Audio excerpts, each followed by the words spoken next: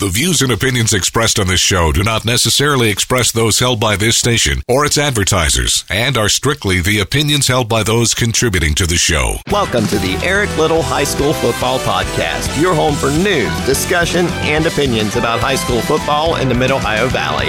And now, here's your host, Eric Little.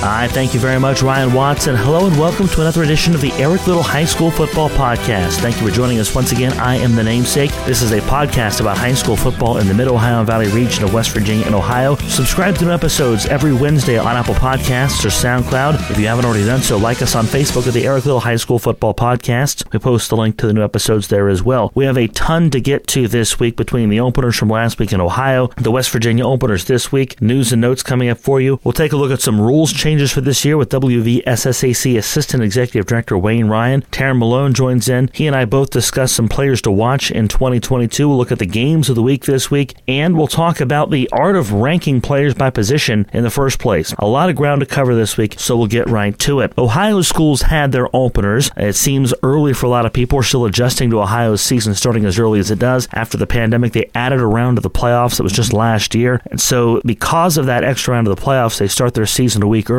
And because they don't have a bye week, their seasons start 1 week earlier than West Virginia's seasons, and the regular seasons end 2 weeks earlier than West Virginia regular seasons. But to get back to the football, River overpowered Marietta in a Thursday night special 52-22. The Pilots dominated in the late second quarter and early third quarters to race to the victory. Marietta was keeping up with River in the first half before the Pilots put things into third gear and cruised away. They opened up what was a one-score game. Cabell Isley led the way through the air for River, 255 yards passing, touchdowns to two different receivers to lead River to a 52-22 win over Marietta. Bridgeport, Ohio pulled away from Frontier 34-22. The Cougars were very one-sided offensively, and that's something that Russ Morris said that they expected to be. They expected to be a very run-heavy team this year. It seems like with Lucas Cox in his first year at quarterback, he's still getting the flow of the passing game and getting into the mix there. Nearly all of their 299 total yards and all three of their scores came on the ground. The aforementioned Lucas Cox, 19 carries, 182 yards, and 2 touchdowns on the ground. The big thing about this game, the big takeaway, Frontier last year was known for their takeaways on defense. They did not get any Thursday. They lost the turnover battle after losing 2 of their 5 fumbles. So the Cougars not able to replicate the recipe that led to their success last year, at least not defensively, and they fall 34-22 to Bridgeport, Ohio. Waterford won 18-6 over Crooksville, and I don't usually talk about Waterford a lot on this show, except for the fact that they play Williamstown this Friday. And get this, the Waterford Wildcats committed 19 penalties for 173 yards, almost like some of the stuff we were seeing from Parkersburg South last year as far as penalties are concerned, but 19 penalties for 173 yards. They'll try to clean that up when they play Williamstown next week. That was a game that went double overtime last year between Williamstown and Waterford, and remember, Waterford then will be playing their second game of the season against a Williamstown team that will only be playing in their opener. Williamstown lost that game last season, and they had a strong season after that. They went to the state championship game where they lost that game, the state runners-up. They're hungry for this season, and they're ready to go. So Waterford had better watch out. And even though they'll be in their second game and a tough test for Williamstown, the Yellow Jackets are hungry and they are ready to go in the 2022 campaign. Some news and notes. The first Metro News Power Rankings of the season were released on Sunday, and not a surprise, Martinsburg tops the AAA poll, unanimously number 1. The defending state champs are at the top, with Fairmont Senior and Wheeling Central at the top of the polls in Class AA and Class A, respectively. I'm a little surprised to see Wheeling Central there, not so much that they took away Ritchie County's votes. The defending champion Rebels notably lost 2-time LKC Player of the Year Gus Morrison, but I'm a little surprised that Williamstown didn't get more votes. They had some, but not as many as I thought they would. So it was Wheeling Central, Williamstown, and Ritchie County splitting votes, with Wheeling Central getting the lion's share of those votes. People know Ritchie County lost some players to graduation, probably why they ended up 4th in that poll, and Williamstown 2nd. But again, Wheeling Central atop the Class A poll, Fairmont Senior in AA, and in AAA, the defending state champion Martinsburg Bulldogs. Taryn Malone will join from Metro News later in the program, and he'll have much more on the poll in all 3 classes. I'm surprised Parkersburg South is not in this top 10. Princeton is another team I've heard some good things about this year. So on a statewide level, I'm surprised they're out of it. And again, some intrigue there. And again, this is all preseason stuff. The voters are basing those polls, basing those picks on what people did last year, what they're expected to have back this year, and what they've heard at the proverbial water cooler, whether that's online, through message boards, through other previews, or by talking to people. So some intrigue there. We'll see how it plays out. We'll have much more on that later on. I know Taryn Malone is going to comment on the power rankings when he joins us later in the program. We've talked last week a little bit about Federal Hocking. It's an Ohio school that really doesn't weigh into our discussions a whole lot. However, a decision that was made there impacts one local school. Federal Hocking did not have the numbers to continue with either a middle school or high school football season this year, so officials there decided to cancel that season. They made that decision 4 days into practice. Payton City was scheduled to open their season at home against Federal Hocking on Friday. Their bye week is in week 2. So as a result of the cancellation of Federal Hocking's season, as of right now, unless something changes, and it's doubtful that it will at this point, as close as we are to the season, it looks like Payton City will have 2 bye weeks to start the season. They won't open until September 9th at home against Montcalm, and now their home season reduces from 5 games to just 4. So Payton City on the bad end of Federal Hocking's inability to field a team. They'll have 2 weeks off. It'll be tough to keep that team fresh and to keep that team hungry and ready to go for those 2 weeks between the time where the scrimmages happen and the time where they're ready to start the season, but they'll have to wait even longer. September 9th against Montcalm. That's when we'll see the Payton City Wildcats in action for the first time this season. And finally, a quick nugget from Tyler Consolidated's Jaden Helmick. We'll talk about him later in the program, but Jaden Helmick announced on his social media platforms this week that he has decided to continue his academic and baseball career at Glenville State University. I know it's not really high school football news, but he's going to play high school football this year, and he's going to be a collegiate athlete. So again, that's definitely something that for Helmick, it's got to be nice to have off the plate in the senior year. You can enjoy your senior year, enjoy your athletic career in high school without having to think about where you're going to go to college and having that offer. He has decided to play baseball at Glenville State University. So congratulations, Jaden, on making that decision.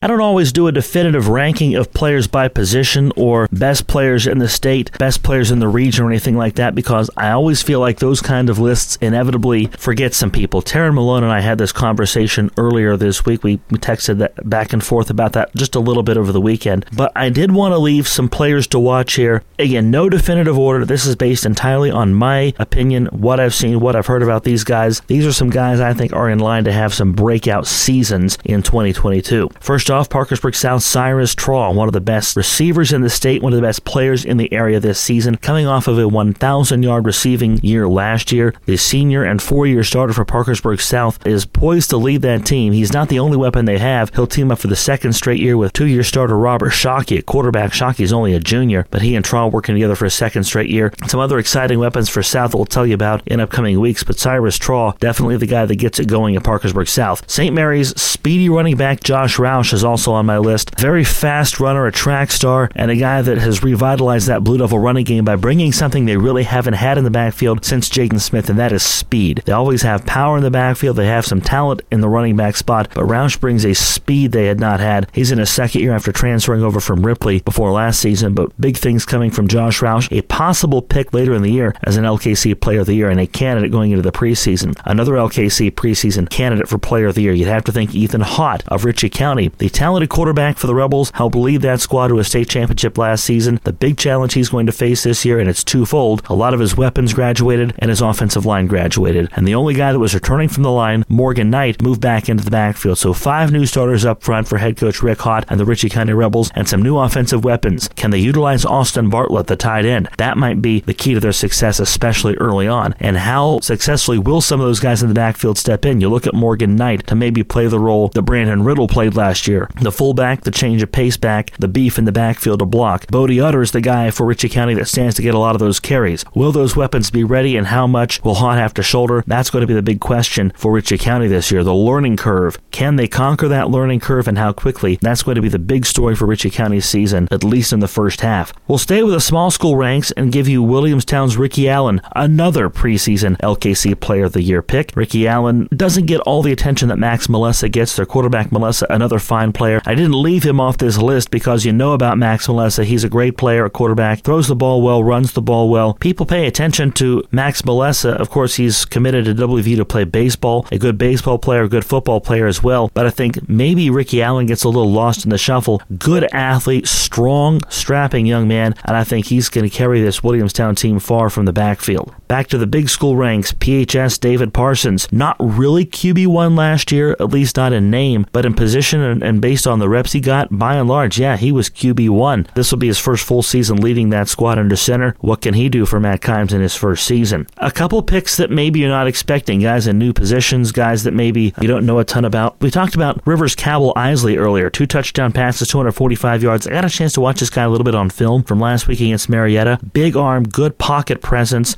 typical drop-back pocket passer. He's got pretty good size as well, but if he wants to play college football, wouldn't surprise me to see him play at some level on Saturdays. Tyler Consolidated's Jaden Helmick is somebody not a lot of people know about. However, Helmick is poised to step in and help carry some of that load that Trenton Huffman carried. Of course, he transferred to Doddridge County. We talked about that last week on the show. So a new quarterback coming and some new weapons on offense coming for Tyler Consolidated. Helmick, perhaps best known athletically as a baseball player, and is a very good baseball player at that. A good shortstop, good athlete, really came on as a pitcher toward the end of last year. That athleticism will be utilized on the football field as well. Helmick was in the running to play quarterback this year. However they use him at Tyler Consolidated, he is somebody that if you don't know his name as a football player now, he'll grab your attention and do so in a hurry. Lucas Cox from Frontier, the last guy on this list, he is a run-first guy. They used him as a receiver and a runner last year, and now he's stepping in a quarterback after the graduation of J.D. Schmidt. So we'll see what he does throwing the ball. Only completed 1 of 9 passes last week, so if he can get a little more consistent there and add that weapon, he'll be a really nice dual threat because we know he can already get it done with his legs. And if he can throw the ball, that'll give Frontier a nice change of pace as the Cougars try to get back to the postseason again. Again, by all means, not a definitive list of all the players to watch, all the star players, but these are the guys I've got my eyes on to do big things early in the season.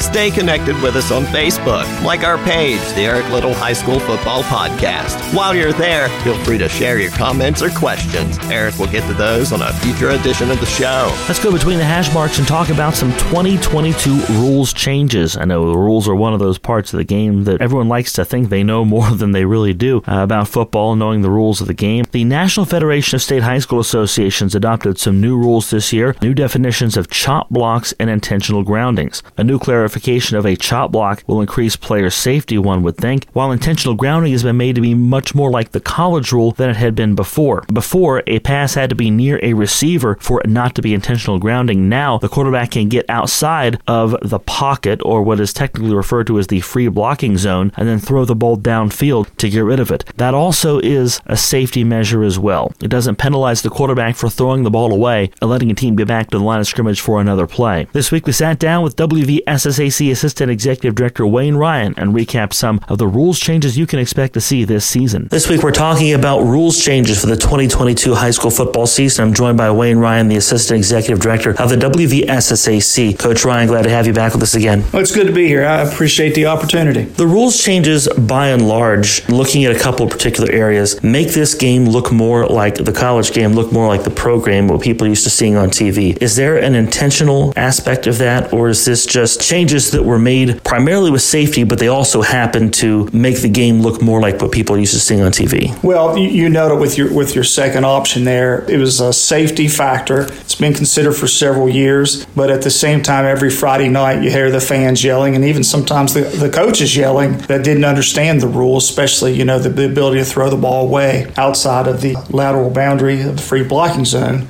A lot of people refer to that as a tackle box, but there's no such thing in the rule book. But you'll see that runner or quarterback outside that area now be able to throw the ball away as long as it passes the line of scrimmage without loss of down. Everybody was calling for that, like you said, because they saw it on Saturday and Sunday, but it was not in the high school rule book. And so it's been considered at the national level for safety for several years, and then finally this year has passed. So you pretty much nailed that. So again, the rule for intentional grounding a little bit different this year. There is an out that allows the quarterback to get rid of it. Is that more of a self-preservation for the quarterback and an interesting team strategy too, in that you're able to live to see another down, literally and proverbially? Right, and it's not just the quarterback, actually. Now, you'll probably only see the quarterback do it because it's not a running back's mentality, but anyone outside that lateral boundary, the free blocking zone, can throw that ball away as long as it advances past the line of scrimmage, even if that's out of bounds. The rules put in for safety of a quarterback in general, but they will have that strategic option if they chose to use it.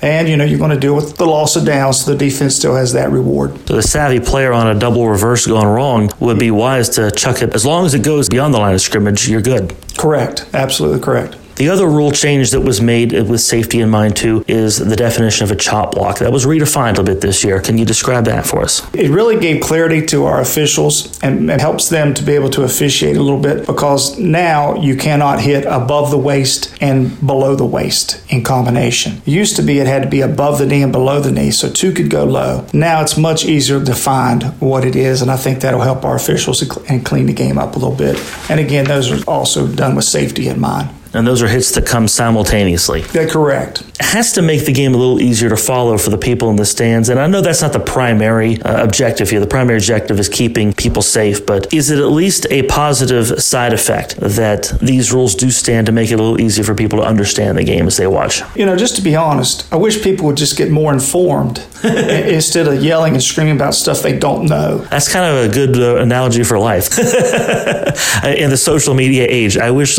life were more like that. And it's serious, because you have a lot of fans, you have a lot of people screaming, yelling things. They do not even know what they're talking about. When you have knowledge, you have power. When you have power and some knowledge, you usually don't scream things out very loud. Yeah. But anyway, sportsmanship, that takes it to that realm. That's always a point of emphasis and something we're concerned about this year. We want language cleaned up on the field because we think that is a direct revolt. We think the fact that language on the field, language on the sideline translates into the behavior in the bleachers thinking that's okay. And it's really not okay. We need to behave better. We need to appreciate the kids out there playing, the officials out there officiating, and the coaches coaching. We need to support those kids, and we need to lose the negativity, and we need not to be uninformed. Is that primarily coaches, players, all of the above? Well, it's all the above, but I think our concern has become more and more the people in the bleachers, the fans. And again, they don't really have a vested interest except they're a fan. And the $7 they paid to get in. Which is irrelevant. That does not give you the right to say what you want and act as you please. It absolutely does not. It absolutely does not. And another thing that we're going to see for the first time is the number 0 on a high school football field. It doesn't impact anything tremendously, but it's going to be an unusual look. Now, you can't have a double 0, but they did make the number 0 itself legal. So it'll be interesting to see how quickly uniforms have the number 0. It may be a couple years when the new uniform rules go into effect, but you'll see number 0 out there. You haven't seen that before. Now, we had the option in West Virginia to also expand the coaching box, the team box on the sideline.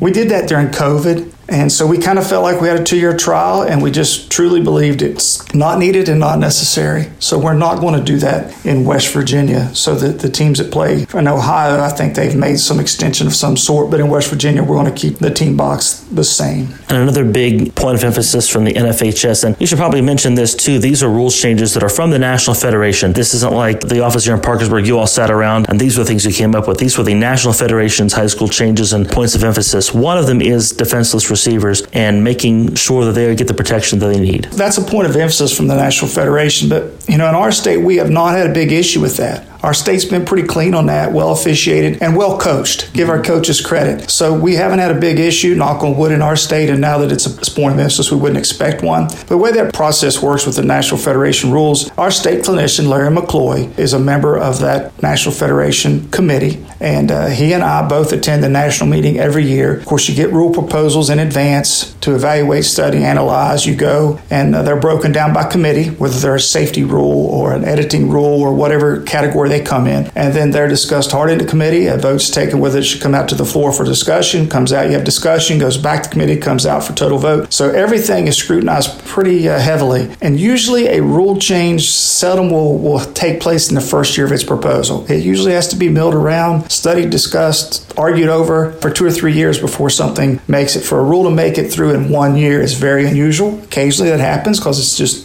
a no-brainer, but the process is rather complex, and the national level does a great job scrutinizing the rules. And like I say, if you look at the last decade, football has become a much safer sport to play, and a majority of the rules have been geared around safety factors. And not to go Schoolhouse Rock on this, but that's pretty much how any state legislature works as well. Correct. Looking at the people that are administering these rules, I know this was a big part of our discussion last year, officiating. Last week when Ohio opened, I know the OVAC asked some of those coaches to consider playing games on alternate alternate nights as a means to allow them to be able to staff those games with officials. Where are we now in West Virginia with staffing officials? Are we getting closer to a point to where we may need to try to talk some teams and some games into going some other nights other than Friday? We don't want to go there, but that's certainly a possibility as you look down the road. And we've made that clear for a couple years, and we've worked really hard to try to get younger people into officiating and more people into officiating. And in the sport of football, we've made some major changes in how you can register and become an official. It used to be you had to spend 30 hours in a chair, and now we've really made the first 15 hours available to you on your own time online. 5 hours with our state clinician in a presentation he's put together, which is tremendous, and then 10 hours with a program, a national program called Ref Prep. So you can do half of your training online on your own time, and then you do your 5 hours in your local board and 10 hours of your on-field training. And we have been really excited about the increase in numbers of people who've went through rookie school this year. Now, granted, they will not all hold, but we are really excited because we've more than doubled our normal number of people in rookie football officiating school. So we're going to hope that enough of those hold and catch, that it helps us long term and continues to help grow the number of officials in this state, because we do have a concern, because we have good officials in this state, but they are aging out, and that happens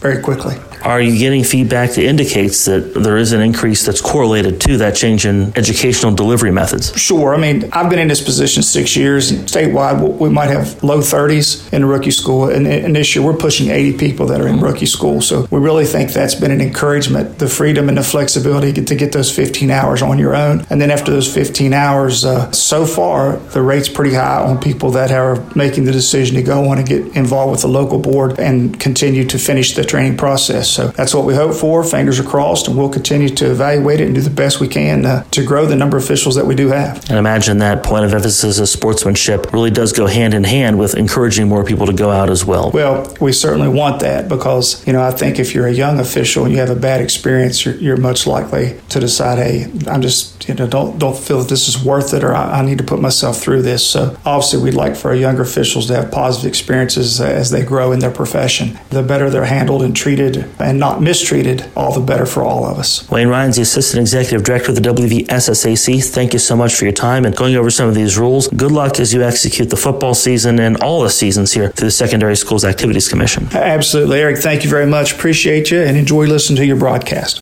Our Metro News correspondent, Taryn Malone, joins now to talk about the game he'll cover this week, some players to watch this year, and his thoughts on the first Metro News poll of the season. Taryn? Hello again, Eric. This week I'm going to talk briefly about some local players I'm keeping a lookout for the upcoming season. I'll also preview the game I'll be covering on Thursday for Metro News. And finally, we'll take a look at the new Metro News Power Rankings as well. The Local 18.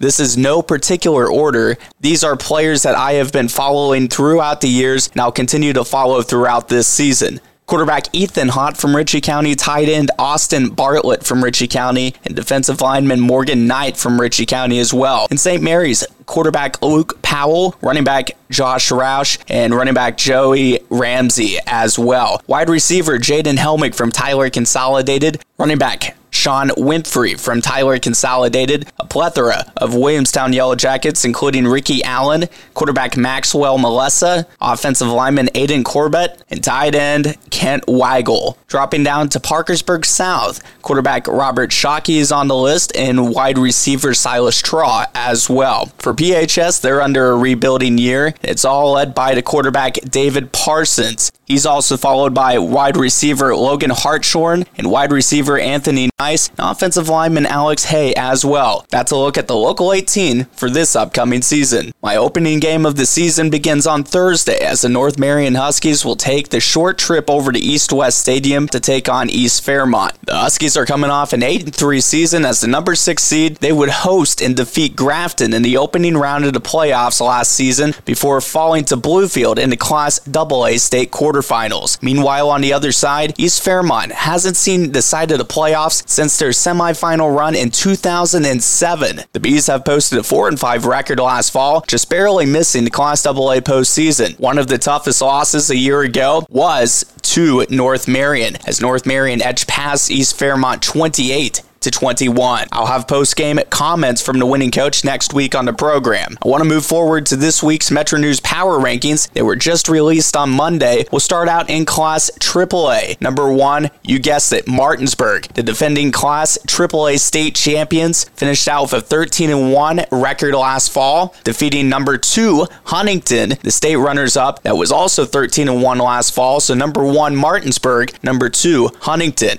3, Cabell Midland. 4, Bridgeport. 5, Spring Valley. 6, Jefferson. 7, University. 8, Morgantown. Number 9, Hurricane. And number 10, George Washington. Wheeling Park would follow behind at number 11, and at number 12, the Parkersburg South Patriots with 16 points, and also at number 16, Parkersburg. We'll take the leap over to Class AA now. Number 1, Fairmont Senior, they received 14 first-place votes. Coming in at number 2, the Bluefield Beavers with 3 first-place votes, and at number 3, Independence with also 3 first-place votes. Followed by number 4, Herbert Hoover, number 5, Point Pleasant, 6, Robert C. Byrd, 7, North Marion, 8, Polka, 9, Frankfort, and number 10, Kaiser. We move on to Class Single A. Number 1, Wheeling Central Catholic with 12 first-place votes, followed by number 2, the state runners-up from Class Single A from a year ago, 5 first-place votes, Williamstown. Coming in at number 3, Doddridge County. 4, Ritchie County with 3 first-place votes. At number 5, East Hardy. 6, St. Mary's. 7, James Monroe. 8, Mount View. Number 9, Moorfield. And number 10, Cameron. That was a look at the Metro News Power Rankings for week number 1 of the high school football season. We'll take a look at the Power Rankings throughout the next couple of weeks, see what changes have been made. But Eric, it is finally time for football back in the Mountain State. Reporting in the University City, I'm Taryn Malone, Metro News Sports.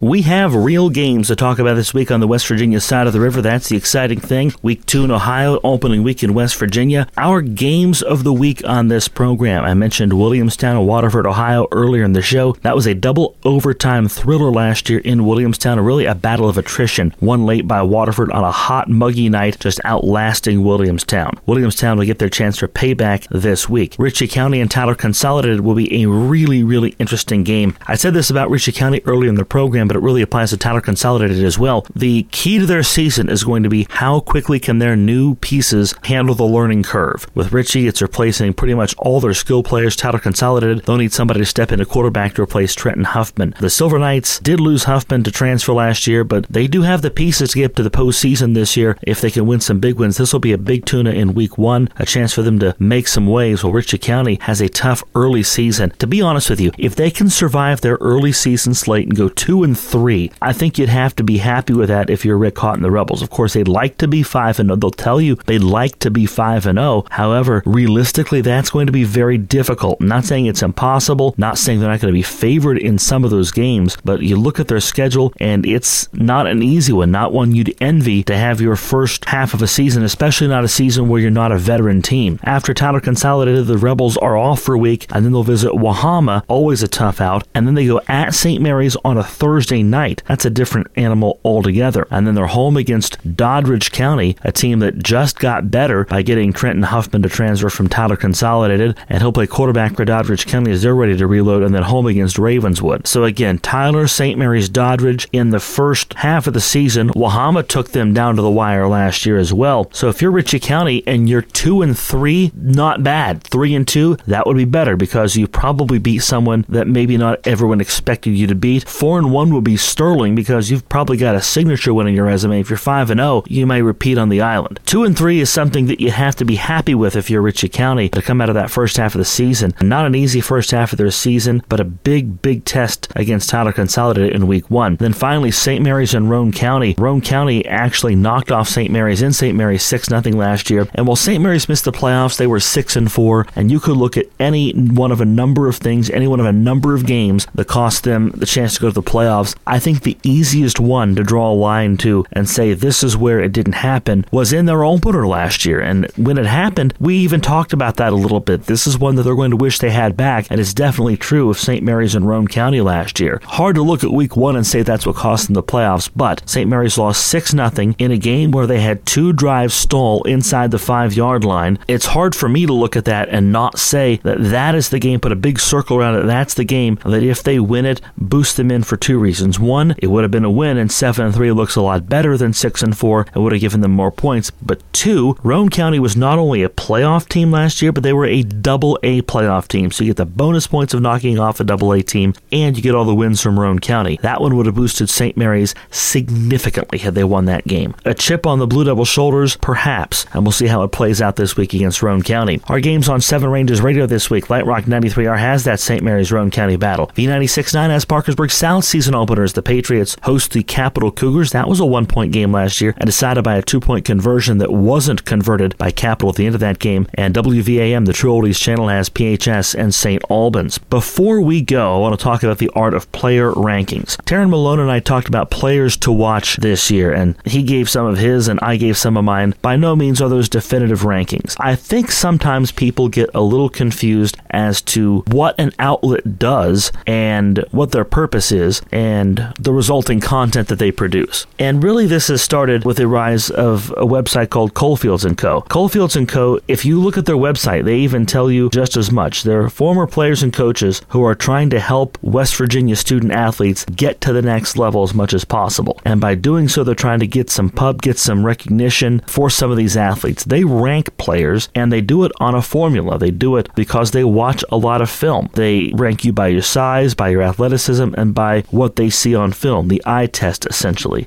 What they're trying to do is trying to give the student athlete some publicity, and that makes the student athlete and his family a lot happier, but that also provides a service for college coaches in the state. So college coaches will be more likely to see or need what Coalfields & Co. does than I would. I get people sending me Coalfields & Co. links all the time, and no disrespect to what they do. What they do is provide a valuable service, but I'm looking for a different kind of coverage than what they're providing. They're providing hype for players, and there's nothing wrong with that. They're providing hype for players and trying to get players noticed by coaches and trying to organize things so that coaches have a better idea of who they need to be looking at. Again, a valuable service, but a little bit different than what I do. And so when you see Coalfields & Co. rank players, that's how they're doing it. They are a business that's designed to watch a ton of film and rank people based on that. I don't have that kind of time. Metro News doesn't have that kind of time. Your local newspapers don't have that kind of time. The TV stations don't have that kind of time. And so when you wonder why some outlets do those kind of rankings and some don't,